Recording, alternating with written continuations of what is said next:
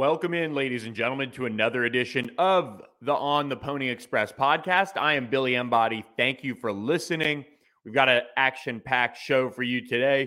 We've got to preview SMU-Tulane, the Thursday night matchup on ESPN, as well as recap a tough loss for SMU Basketball Tuesday night as New Mexico rolled over them 84-63.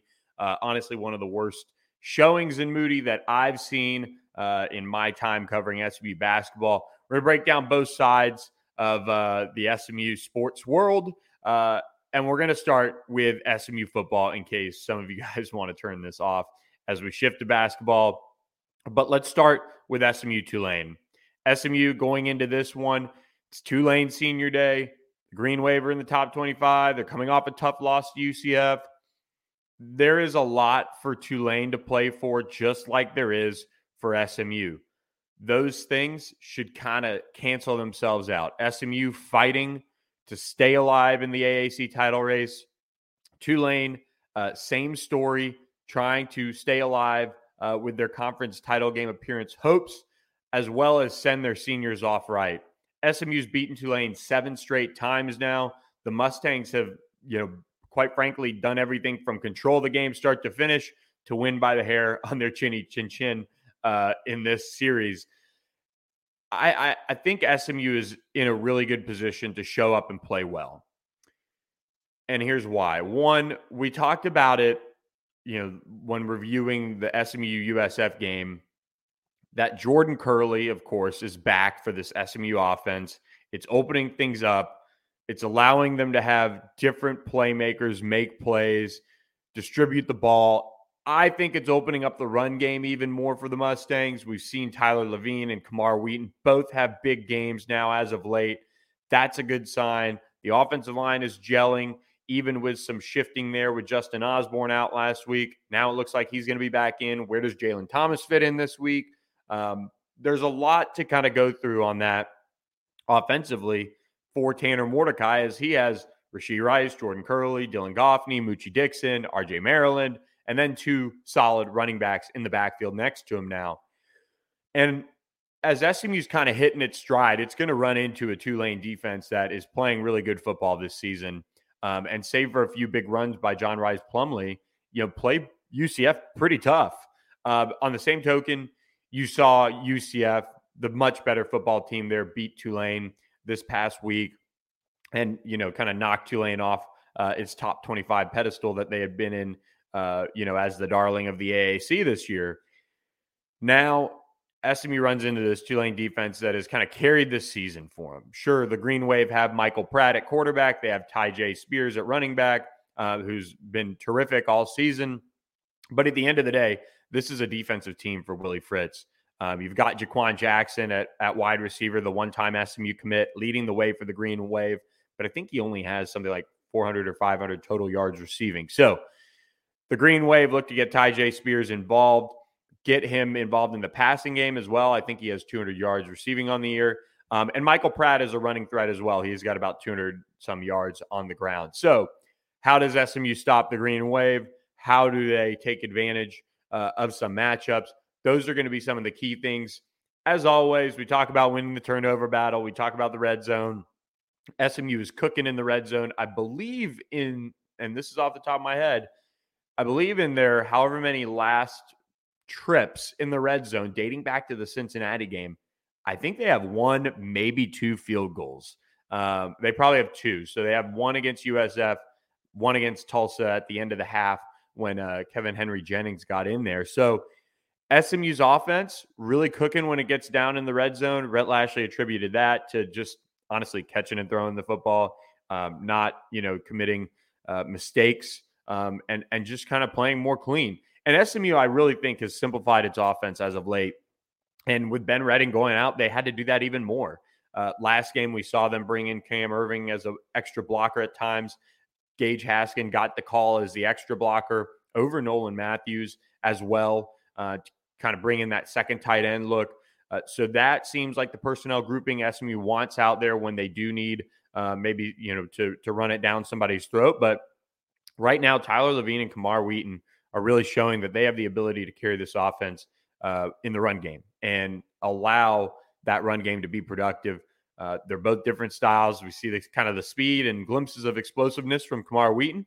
And then on the flip side, we see the bruising style of Tyler Levine that kind of wears on opponents in the second half. For me, it's going to be critical to run the ball once again and be productive doing so. I feel like with this offense, it's still tilted towards the pass. But when you get explosive runs, when you get a 10-yard, 15-yard pop, like we saw a good bit against USF, that makes the defense respect the run game, maybe bring somebody up into the box and say, look, we know that they might not be running it as much as they are throwing the football, but we've got to commit somebody else to the run, or at least have more eyes on the backfield, knowing that they are running the football well as of late. On top of that, it's going to be a cold night in the Big Easy. So SMU kind of ground and pound a little bit. You know, it's harder to catch the football when it's cold. It'll be in the mid to low 40s that night. So a strong ground game will really help, especially when you look at Tulane's defense. You want to wear them down. They've been good for much of this season. They really helped them, get that win up at Kansas State, get that win against Houston. Obviously, Houston put up 63 points on SMU. That overtime game against Tulane, I believe it finished 27-24. SMU is going to have to really dictate tempo. And it doesn't mean go tempo, but being able to dictate, all right, we want to go fast, but hey, let's slow down here a little bit. Let's take some time off the clock. We're running the football well. That's got to be part of the game plan too. Keep Michael Pratt and Tyjae Spears off the field for the Green Wave. Defensively, SMU really, I think, turned things around in the second half of that USF game, is able to kind of take some things from that and build off of them. That second quarter was kind of a hodgepodge of bad defense and some bad positions that SMU's offense kind of put the defense in. Rhett Lashlee was talking about that fourth down when they went for it, and it was supposed to be a draw them off sides, and Branson Hickman thought they jumped. They didn't. Incomplete pass, turnover. In that sense, he really wanted to try to draw them off sides and not even, run a play. And if they didn't jump off sides, they were going to punt. But Branson Hickman thought they jumped, and then that's kind of what happened there. The result, I believe that was the one that led to a field goal. So, if you're SMU defensively, it's going to be critical that you wrap up Michael Pratt, get him to the ground when you have opportunities. I will say this.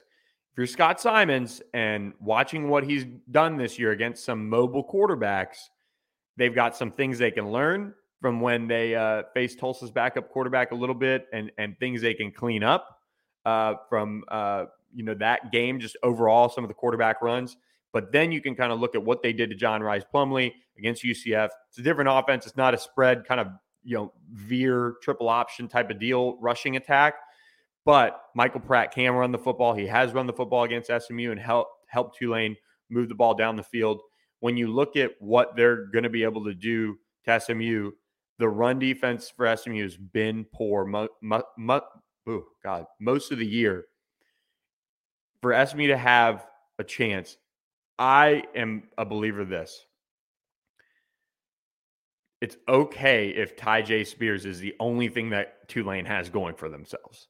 What can happen is Pratt getting loose on runs, explosive plays in the pass game. The secondary is going to have to, show improvement from what they've shown the last few weeks. Tall task. Tulane has a little bit of a different wide receiver core. You've got a shifty guy in Jaquan Jackson and kind of more of a slot as your leading receiver. SMU has to do things to limit the explosive plays from Tulane. And honestly, if they want Tyjae Spears to be the guy to try and, lead Tulane to this win and be one-dimensional as all get out, I don't necessarily think it's a bad thing. Obviously, you don't want to give up, 250 yards rushing to a guy like Tyjae Spears. But all I'm saying is if he's chipping away and he's not, getting some explosive plays, look, Tulane just doesn't necessarily have the juice overall offensively. They've been playing well as of late as an offense, but really when you look at their offense, they just don't necessarily have those horses as a whole to really go like SMU does. So that's why the turnover battle is going to be important. SMU can't turn it over. You're on the road. It's senior day for Tulane. You don't want to give them energy to feed off of. That'll be important. SMU's got to play clean football and take care of business on that front offensively. I think Tyjae Spears is going to get his. That's just kind of how it's gone defending the run for SMU this year. But I will say they've done a decent job kind of limiting some explosive plays, especially you look at Brian Petit. He didn't necessarily get loose too much, which he can, and they held him a whole yard below his yards per carry average during this season. So they did a good job on Brian Petit, one of the best in terms of explosive plays and in terms of just production in the league. So tough task for SMU this weekend, Thursday night against Tulane on ESPN. We'll be there in New Orleans covering that one. It's a huge opportunity for SMU to not only keep their claim to a potential AAC title game berth on, it's on live support, but they still have a chance. Cincinnati could, end that this weekend as they take on Temple. But this is still a big game. SMU's beat Tulane 7 straight times. They don't want to start, with a loss in this one. This would be just fuel to the fire for Tulane for years to come if they can, bounce back from that loss to UCF. And then honestly, if you look ahead for Tulane, they would be able to smell some blood in the water. They've got a tough matchup against Cincinnati, and then all bets are off for the right to go to the AAC title game. Willie Fritz is a great coach. I think he deserves this type of success. SMU can't allow it, though. They've got to really come out and be ready to go. Tulane always plays hard. They always play SMU hard. They've just ended up on the wrong side of it for 7 straight times. I think SMU is going to go down there and take care of business. I expect a lower scoring game with it being chilly out there. I see SMU winning this one 31-27 and being able to get out of there with a win. I will say, if you look back at this contest through the last 7 times, I believe SMU has only scored less than 31 points or 35 points once. It was about 5 years ago. So this is a team that SMU has traditionally been able to put up a good number of points on. I just feel like the cold weather is going to impact both teams. I think we see a little bit of a stalemate here at times as some of these defenses maybe settle in a little bit and kind of embrace this cold weather and football weather we're going to see. I think this is a game SMU is going to need its defense to step up and make some plays. I love what SMU is doing offensively with, honestly, a simplified game plan as far as running the football, getting it to Curley, getting it to Rice, and letting the rest kind of do itself. We haven't seen as many trick plays. We saw, the double reverse against USF to kind of keep them on their heels as SMU was getting up big, but we haven't seen a lot of there were times earlier this year that they were doing two reverses a game or 2 double reverses a game and things like that and too many jet flips. They've really done a good job of simplifying it. That's why I like SMU in this one. Take the simple approach. If you start getting into, some trickery and some window dressing and things like that, I think Tulane's too good of a defense. I think they're going to be able to sniff it out. Play simple, get your playmakers the ball, and move on with a win. So I'm going to go ahead and pick SMU 31, Tulane 27. Like the Mustangs to get this one. I think they're starting to play with some real confidence. Obviously, this is a type of game on a Thursday night that, you look at it and there have been moments in the past where SMU has absolutely missed opportunities to make a statement on an ESPN. Tulane's good enough to make them pay if they don't play up to how they can. But I just like where SMU's at right now. Short week for both teams. Tulane got done playing late Saturday. SMU was tucked in bed by the time Tulane's game finished up. And I think the way SMU handled the week, they got out on the field, got the guys moving. They also took care of the bodies a little bit. I think having the short week and not having to overthink how to game plan for Tulane might help SMU here. So SMU 31, Tulane 27. That's my prediction. You lock it in. Now, we move over to basketball. A tough game for Rob Lanier's crew. We'll spend a few minutes on it here.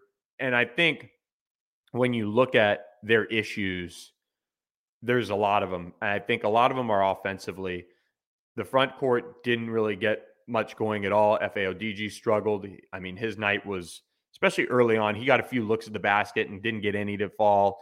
And then he tipped one in that he had a chance to rebound for UNM. So, like, that was just the type of night he had overall. Mo and Jai went 1 for 5. Xavier Foster only played 3 minutes. Keon Ambrose Hilton picked up 2 fouls pretty quickly when he entered the game later on. Didn't produce offensively. So, I just think when you look at what's going on, a lot of it is rooted in the front court's lack of production. They threw it inside a few times early on, and they didn't get anything. I think both teams missed the first 3 shots they took. So it's pretty slow rolling to start. But then UNM picked it up. I will say this about UNM. Veteran team that has played a lot of college basketball. I believe they returned all 5 starters. They've got guys with talent. Jamal Mashburn Jr., Morris Udezi, Wichita State transfer, Jalen House. They have some guys. This isn't a team that, just because you see New Mexico isn't good. They took it to a team that's still learning how to play together, without a doubt, learning systems, learning the expectations, and did not handle, I thought, a strong performance against a top 25 Dayton team on the road. They didn't handle success well at all. They came out flat. And even Zach Nuttall said basically in the postgame that, our preparation was good, but you kind of worried that this type of performance was coming after a good performance at Dayton. So the front court has to get some things figured out. The jump hooks, get them out, turn, drop step, go up for a layup. That is a higher percentage look. That is what SMU needs offensively to open up some of these shooters or better shots. When that failed, it kind of turned into a little loosey-goosey on offense. Zurich Phelps was pressing, and I thought Zurich played a decent game. He shot 5 of 11, kind of was able to create a little bit, had some turnovers. There's no doubt that Zach Nuttall, Zurich Phelps, Sam Williamson are kind of having and expected to carry this thing right now offensively, and we're seeing them press a little bit. If the front court can kind of get going, that would help in a big way. I just think right now they're being asked so much of them, and they're having to shoulder so much. It's hurting their overall line and performance and all of those things. So they've got to find ways to get better shots and shot selections. That is critical for the Mustangs moving forward offensively. Turnovers, they committed 30 of them. That just goes back to that. You had balls being poked out by UNM. You had straight up just dribbling the ball away. You had a charge on FAODG. You just had a lot of things that really hurt this team and forced turnovers. In the first half, UNM took advantage of them. I believe they scored 18 points or 24 points, something like that, off turnovers. And UNM was able to really take advantage. Fast break points, points in the paint. They dominated. SMU didn't really get anything going on the offensive glass either. Had a couple here or there. But a lot of it is just a veteran team for Richard Pitino taking advantage of SMU's mistakes early on, jumping all over them, and then cruising in the second half. I felt the defense did tighten up a little bit in the second half. They didn't allow as many, points in the paint, fast break points, things like that. UNM shot a little bit better from beyond the arc, and as a result of that, points per possession were up for UNM. But in terms of settling in and trying to play defense in the half court, I thought SMU was a little bit better in terms of their structure, but UNM was just hitting shots. So SMU never really got off the mat once they went down about 10. And then from there, UNM just kind of expanded that lead. So a really tough game for Rob Lanier. Talking with him after the game, he said, look, the Dayton game was a loss. We played hard, we fought back, and we didn't get it done. This is adversity because, as he put it, SMU showed fight at Dayton. They showed quit against UNM. And look, I don't question effort because I'm not in there. But when a coach says it, I could talk about it a little bit. Unless you can really see some rare moments of quit. But SMU just looked tired. They looked like they didn't necessarily want to be there. And I think it showed in their play. I think they thought that they could kind of, come back based on what they did against Dayton. So SMU is going to have to circle the wagons. They play Evansville on Saturday at 2 p.m. in Moody, ESPN Plus for that one. They'll be looking to get back to 500. Really, really disappointing performance after a game. And I thought the crowd was good. I think the students ended up, filling in and showing up. It's not going to be this insane atmosphere right now. And from start to finish, they didn't have anything to cheer about. But it was a good crowd for a Tuesday night non-conference game that isn't necessarily a marquee one. SMU's got to figure out a way to circle the wagons here and bounce back against Evansville. And I think we'll see a lot of this with this team, kind of up, down, different levels of effort and consistency throughout the year. They've got to figure out their front court. Maybe you just let Xavier Foster, who only played 3 minutes, get out there and just work out his kinks. Rob Lanier said they're bringing him along. He's been out of basketball for a while in terms of games. So he and his camp have talked a lot about that. So it sounds like a lot of development push is kind of going on with Xavier Foster, a former 4-star prospect they brought in this summer. So for SMU, they've got to circle the wagons and come out with a much better effort and intensity against Evansville. So we'll be watching that on Saturday. Obviously, we won't have an SMU game to watch. So be sure to keep it locked at ontheponyexpress.com. Guys, please subscribe to our YouTube page. Appreciate all you guys who have. We'll, of course, drop our reaction podcast to the SMU-Tulane game on Friday. Pick up a subscription to ontheponyexpress.com.